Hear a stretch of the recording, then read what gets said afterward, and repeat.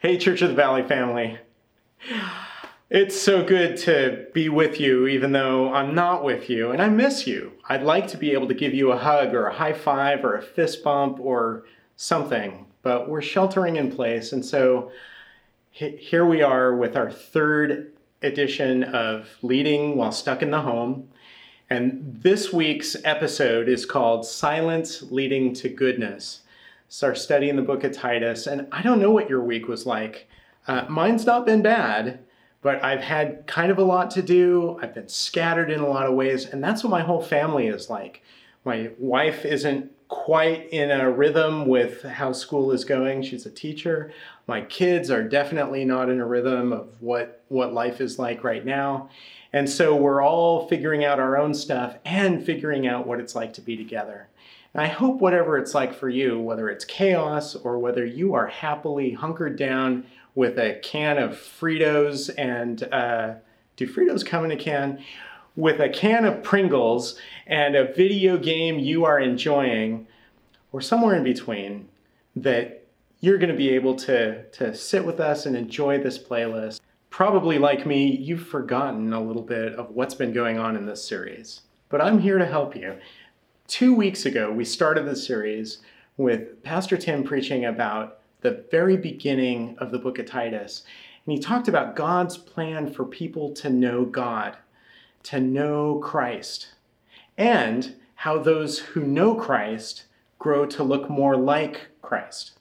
Okay, that was 2 weeks ago. Last week, Pastor Tim preached about appointing elders who are pursuing godliness, not people who have attained perfection, but who are pursuing it and who people can see are showing fruit of their walk with Christ. But also that elders should be doers of the word, able to equip others to do the same. And today we're going to look at something a little bit different about false teachers influencing the flock and doing so where they are most susceptible. So let's just take a moment, and I'm going to leave my eyes open. Don't be freaked out. It's okay for you to close your eyes and just concentrate on what God wants for you this morning. You can bow your heads. I'm going to pray. God, thank you for empowering Paul to have a relationship with Titus, to minister with Titus, and to be able to send a letter to instruct Titus, and thereby to instruct us. Thank you for Titus's church of imperfect people. Even as we can't gather, we, church of imperfect people. Would you use your word today to grow us more into the likeness of Christ and make us receptive to what you're saying to each one of us today? I pray that in Jesus' name. Amen. All right, so our passage today starts with Titus chapter 1, verse 10. And we're going to go through verse 16, but verse 10 starts with a word that makes us have to look backwards. For, it says, for there are many rebellious people. And all of a sudden, you have to remember what it was that Paul was talking about. Okay, what does the for refer to? Well, if we go back in Titus to verses 7 through 9 in chapter 1, we see what Paul has been talking about. Since an overseer manages God's household, he must be blameless, not overbearing, not quick-tempered, not given to drunkenness, not violent, not pursuing dishonest gain. Remember that, because that's going to be different from the next people. Rather, he must be hospitable, one who loves what is good, one who is self-controlled, upright, holy, and disciplined. He must hold firmly to the trustworthy message as it has been taught, so that he can encourage others by sound doctrine and refute those who oppose it. So Titus's new elders are going to have to rely on how much they really know the truth that has been taught by Paul and the other apostles, those who were personally instructed by Jesus to spread the gospel and teach. They'll be expected to encourage the church with the truth and to refute opposition to the truth. And it's an interesting mix, isn't it? Because we're combining these two things. On the one hand, not overbearing or violent or quick-tempered, but at the same time able to sternly oppose false doctrine. And so there's a softness and this stiffness in the role of an elder. And that's why a mix of gentleness and strength in defense of the truth is important. Paul's going to explain this because there's already a big problem for the church at Crete that these new elders are going to have to face. So let's read the rest of Titus chapter 1, verse 10.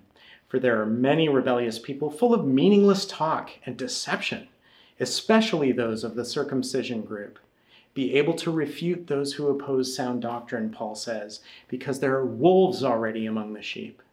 So Titus's call is to appoint elders who are pursuing Christ-likeness and blamelessness to lead a church that's confronted by rebellious talkers who are apparently peddling circumcision as a way to get personal gain, claiming that it's necessary for salvation.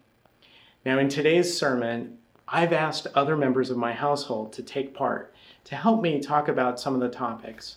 And so my son Calvin is going to talk a little bit about what the circumcision group was.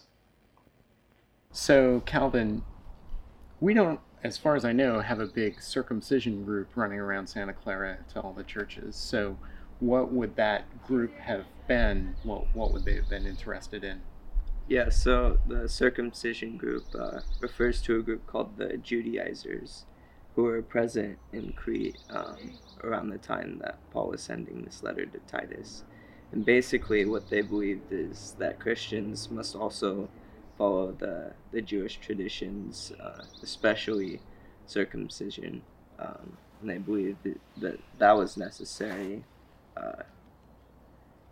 in order to be a Christian. And like you said, we don't have a whole lot of people running around the churches preaching that, but like there are still definitely legalists who, if you don't know, are people who add laws or religion that they think is necessary to be saved. And I think that's kind of in the same spirit as the Judaizers. So the Judaizers had their specific Jesus plus something that they wanted to teach, and we might get a different flavor of that today. Exactly. Thanks. One of the things that we know about the conflict with the circumcision group is that Paul and the leaders of the Jerusalem church intentionally didn't ask Titus, who's the pastor he's writing to on the island of Crete, to be circumcised. So on purpose, they didn't ask Titus to be circumcised.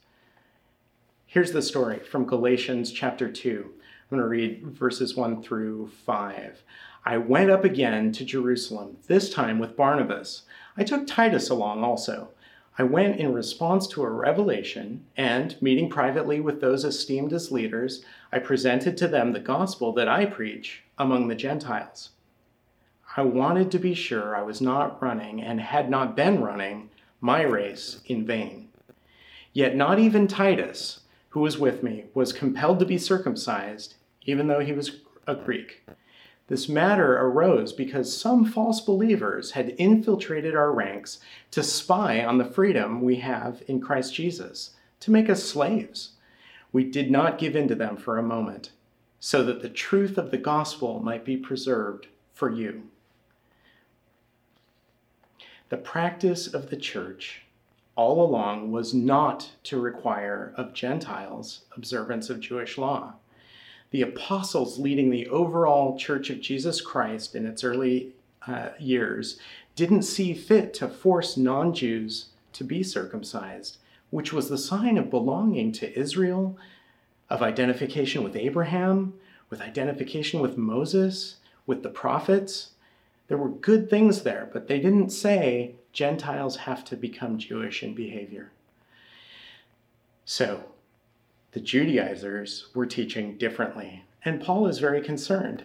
Verse 11, they must be silenced because they are disrupting whole households by teaching things they ought not to teach, and that for the sake of dishonest gain. Okay, so there are three things here. There's a call to action, silence these false teachers. There's a reason for it. These false teachers are disrupting households by their, you get it, false teaching. And third is their motive. It's dishonest gain. They aren't trying to set people straight out of the goodness of their heart. They've got special knowledge, and the Christians on Crete maybe don't know better than to pony up for the information. And there's pretty stern stuff in here. He doesn't say, hey, ask them if maybe they can dial back the dialogue a little bit. Hey, maybe they could not talk to our church members. No, he says, silence them.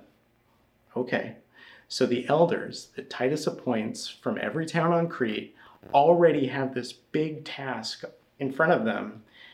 Confront these false teachers and silence them so that they don't harm the sheep any further. Paul goes on to explain, though, that there's a problem with accomplishing this task. It sounds like an adventure game. In verse 12, he quotes a poet. He says, one of Crete's own prophets has said it, Cretans are always liars, evil brutes, lazy gluttons. Okay, Paul, gosh. So this line is attributed to a guy named Epimenides. It's not entirely certain that this person existed, even, because he's from the 6th century BC. And as I like to say, records from that era are sketchy at best. And really, the only affirmation that we have of that is post-early church. And this is 2,500 years ago that he wrote that. What are we to make of this? As Paul points out, it's a poet from Crete, smack-talking people from Crete. And he's calling them liars, he's calling them wicked animals, and lazy gluttons. So if he's calling himself a liar, can we trust him? I don't know. But here's what Paul says in the next verse, verse 13a. This saying is true, Paul says. Okay, apparently Paul finds that sums up all the people on Crete. All right, Paul's making a dramatic overgeneralization. But what he is saying, and it's important, is that there is a nature to society and people on Crete, and it's going to tend in this direction. And my goodness, it's not the best thing for a new set of elders to get to shepherd. If that's the character of the people that they're shepherding, that's tough. But if that's the character that they themselves are coming out of, that's also tough. Lest we think that this is only a problem for people from the island of Crete. No. I asked my daughter Naomi to just briefly take a look at how we might see a similar thing where somebody who's got maybe a poet's skills in our culture might call it out, whether or not they might be said to have the same problem that they call out. So Naomi, a poet from Crete 2,500 years ago, maybe not the most relatable thing. Did you come up with anybody more contemporary who might be a critic who falls into their own criticism? Yeah, I think that a good example of somebody like this is actually Kanye West. He wrote songs such as All Falls Down and No More Parties in LA, and this is where he mocks younger people for abandoning their normal and seemingly average lives and chasing the fantasy of the Hollywood lifestyle that they constantly see being portrayed by people such as himself. They see him buying an island for his 2-year-old and showing off his gigantic mansion with many expensive cars, but then he constantly bashes people for chasing the lifestyle that he consistently promotes. Ouch. And then you were telling me that there was some controversy about his net worth? Yeah, Forbes magazine wrote that his net worth was $250 million, but he made sure that everyone knew that his net worth was definitely more than $1 billion. Okay. Well, ouch is all I can say to that, I think. Yeah. All right. So look, I'm not buying my daughter an island. Even if I could, I wouldn't. But I'm still tempted in other ways because I see it, I like it, I want it, and whether I get it or not, I keep thinking about the stuff that entices me. And that's something that you and your elders need to know about our corner of the world, is that it indulges in its prosperity. It indulges it in a sense of acquisition that really has us believe that the next thing we acquire is really going to make big differences in our lives. And maybe your experience has been different than mine, but mine is that, yeah, it's cool, but it doesn't fundamentally change anything. And so this idea that we have somehow gathered that the things that we acquire are going to bring happiness to us, and yet it eludes us. So the problem wasn't that phone or that device or that service. It was that it wasn't good enough, and the next one will be the answer. Yeah, okay. Back to Titus, whose people are more inclined to be apparently liars, wicked animals, and lazy gluttons. Yay! Titus chapter 1, verses 13 and 14. We started off and we said, okay, Paul said, this saying is true. Where does he go from there? Therefore, rebuke them sharply, so that they will be sound in the faith and will pay no attention to Jewish myths or to the merely human commands of those who reject the truth. Wow. One of the things I love about this passage is that Paul is telling Titus that his people are going to need sharp rebuke so that they don't fall into this greedy trap that these false teachers in Crete are setting for them. But Paul's instructions are specifically tailored to the needs of the churches in Crete. Now, how do I know that? Well, he just talked about what the Cretans are like and therefore rebuke them sharply. These things are connected. But I know this in other ways as well. Look at Paul's advice to another pastor in another place, in 2 Timothy. So Paul writes another letter to Timothy, a pastor in Ephesus, and in chapter 2, verses 23 through 26, he says this: "Don't have anything to do with foolish and stupid arguments."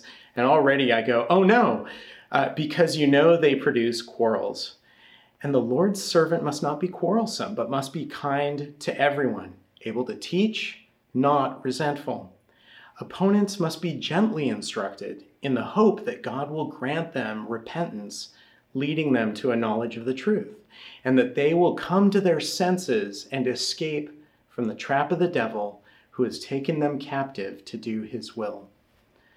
Okay, that's an interesting situation because it sounds like Paul is talking about a much gentler response, even to opponents, to Timothy in Ephesus, whereas to Titus in Crete, he's saying, shut them down, silence them, address this immediately. Why the difference? Because Ephesus was a different place. Timothy was a different guy. What other differences might there be? Well, here's another one from the book of Acts.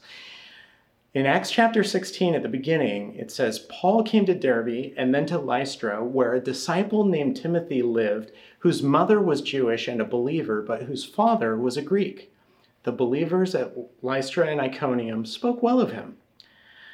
Paul wanted to take him along on the journey, so he circumcised him because of the Jews who lived in that area, for they all knew that his father was a Greek.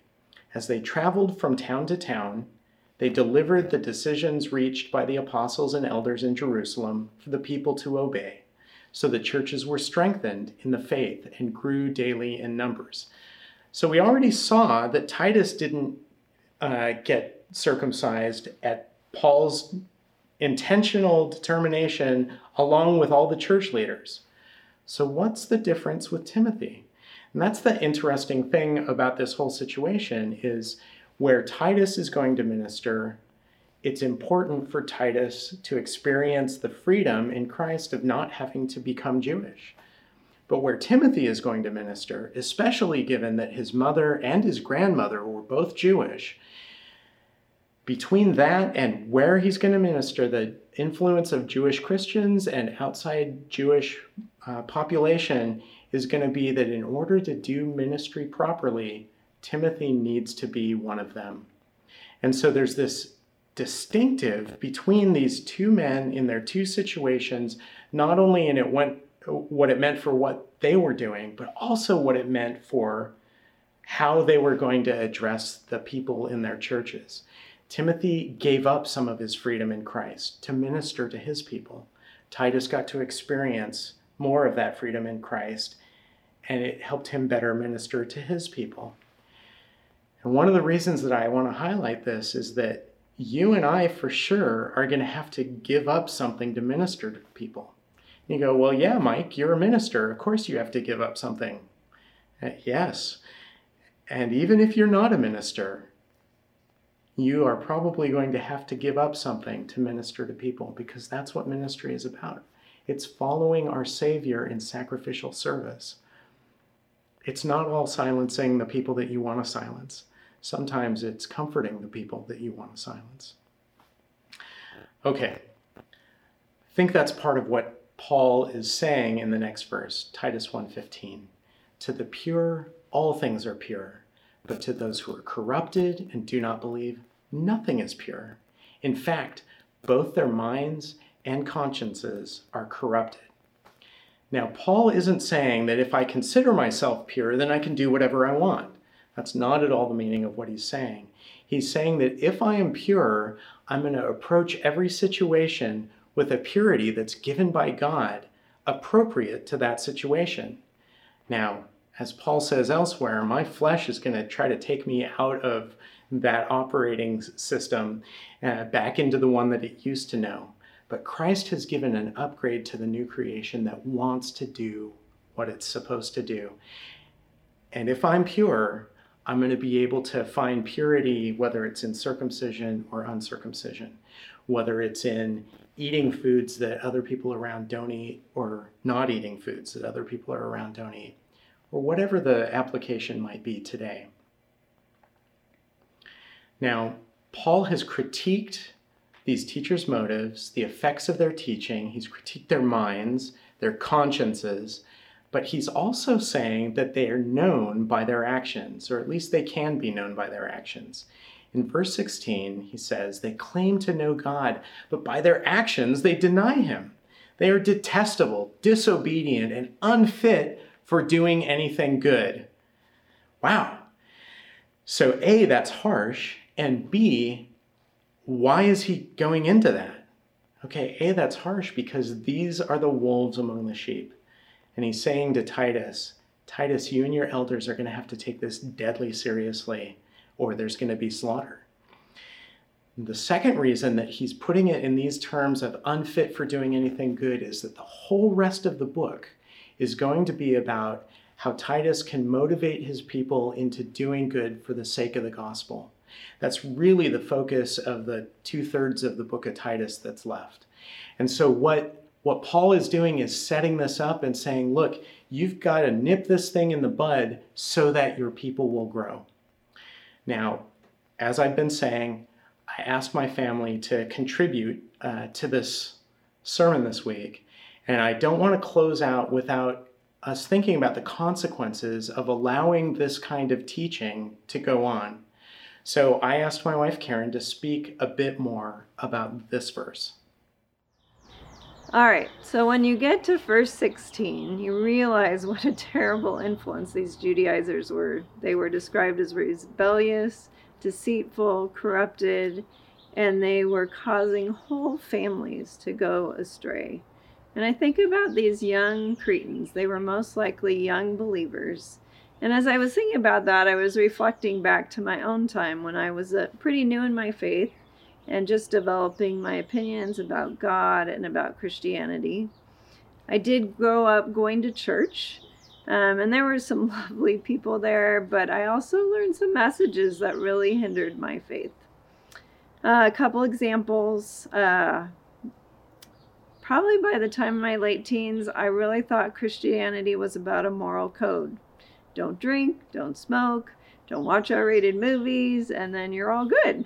That's all you had to do. But no one really ever told me about a relationship with Christ and how that could change my life. I was also told at one point I went on a retreat and I was told that I had to speak in tongues and that would be evidence of my salvation.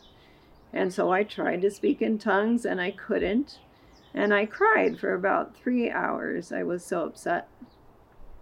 And then lastly, I went to church camps every summer. And every summer I heard that Jesus died on the cross for my sins and that I was forgiven and all I had to do was say a prayer. And every year I said the prayer and I thought, oh, that's my ticket to heaven. But no one ever really talked to me about lordship. that I really needed to follow Jesus and submit my life to him, and knowing that his ways really were much better than mine, and so much to my detriment. But honestly, I'm going to be honest here, if someone had told me that, or I had heard it, I probably would have discarded it, because at that time I really wanted to do what I wanted to do, and I didn't want Jesus telling me what to do. So I think about those wrong messages that the early Cretans heard and how disruptive that would have been. But I also, in this verse, it talks about their actions and how their actions denied God. They were deplorable, disobedient, unfit for any good things. And so as I go back to my teen years again, I think it were the actions that were the most hurtful. I went to a youth group that was very cliquey. A lot of the kids went to a different high school than I did, and I felt very unwelcomed, unaccepted, unloved, and really on the outside. And because of that, I really stopped going to youth group and then eventually to church, because these were people who claimed to know God, and yet their actions did not reflect the love of Christ. So I know I'm sounding a little bit like a victim here, and I think that was Paul's point. Paul's point was that the Cretans, they were vulnerable. They were easy prey because they were kind of lazy. And I was lazy as a teen. I didn't really search for God myself.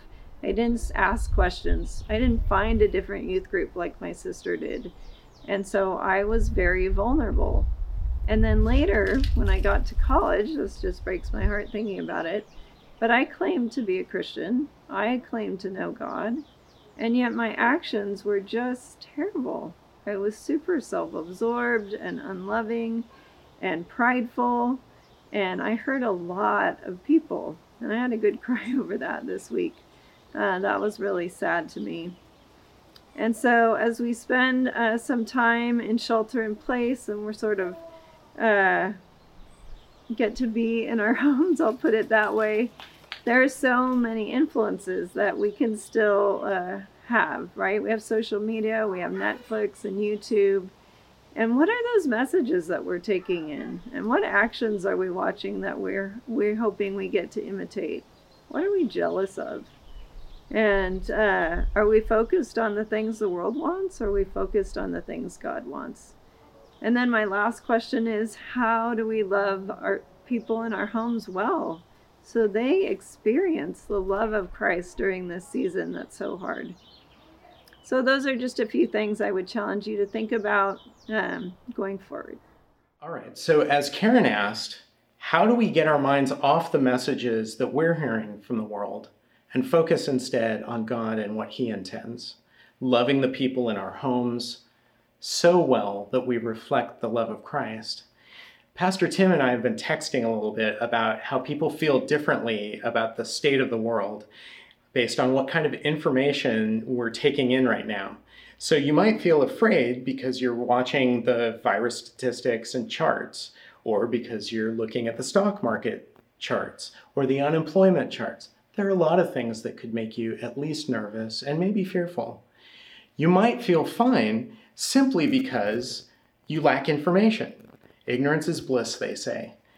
But what Paul is talking about is a feeling about the state of things that doesn't rely on being ignorant in order to be okay. It's not dependent on fast talkers telling us that, oh, it's going to be okay, you don't have to worry about it.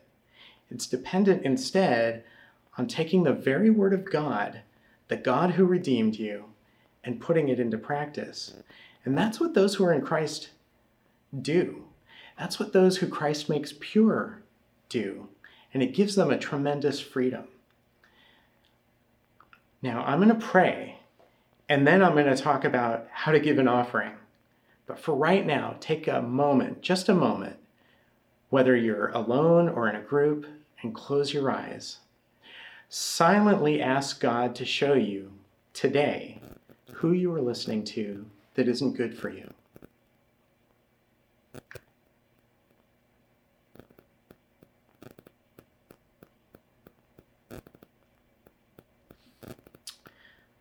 And God, I thank you for having a plan that doesn't require me to be perfect, but instead to desire Jesus' perfection, to be run by his perfection, and to seek it. Where we've been deceived by false teaching, by a lie, whatever its source, would you bring your truth to light? Where we are exposing ourselves to people with false teachings and wrong motives, would you not just socially distance us? Would you rescue us? Where we value peace over what's true, would you strengthen our resolve to live as you call us to live? As we as a gathering are currently separated, would you unite us in Christ to serve one another in the neighborhoods in which we're sheltering? Would you do that for your glory? Amen. Now, before we move into another worship song and then communion, I want to thank you for engaging with each other. I've been hearing great reports about people in community groups, people just on the side, texting each other, Zooming each other, WebExing each other, FaceTiming each other, calling each other on the telephone. And I hope you'll join us at 11:30 today, Palm Sunday, for a Zoom call together, because it was beautiful to see you last week. And I wanted to tell you that it's still possible, even though we lack any way to use these things, it's really not a problem, because you can go to the website at covalley.com, click on the Give link.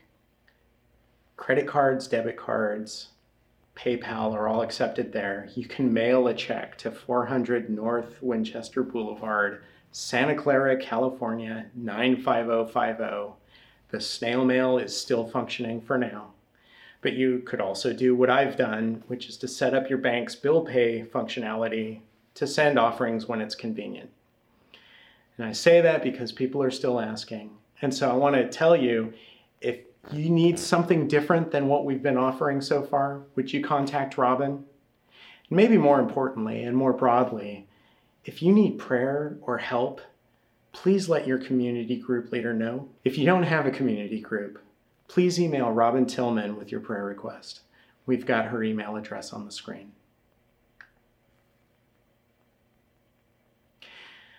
I miss you, Church of the Valley. I'm looking forward to our Zoom call, and I'm looking forward next week to getting verklempt again when we celebrate Easter together. God bless you.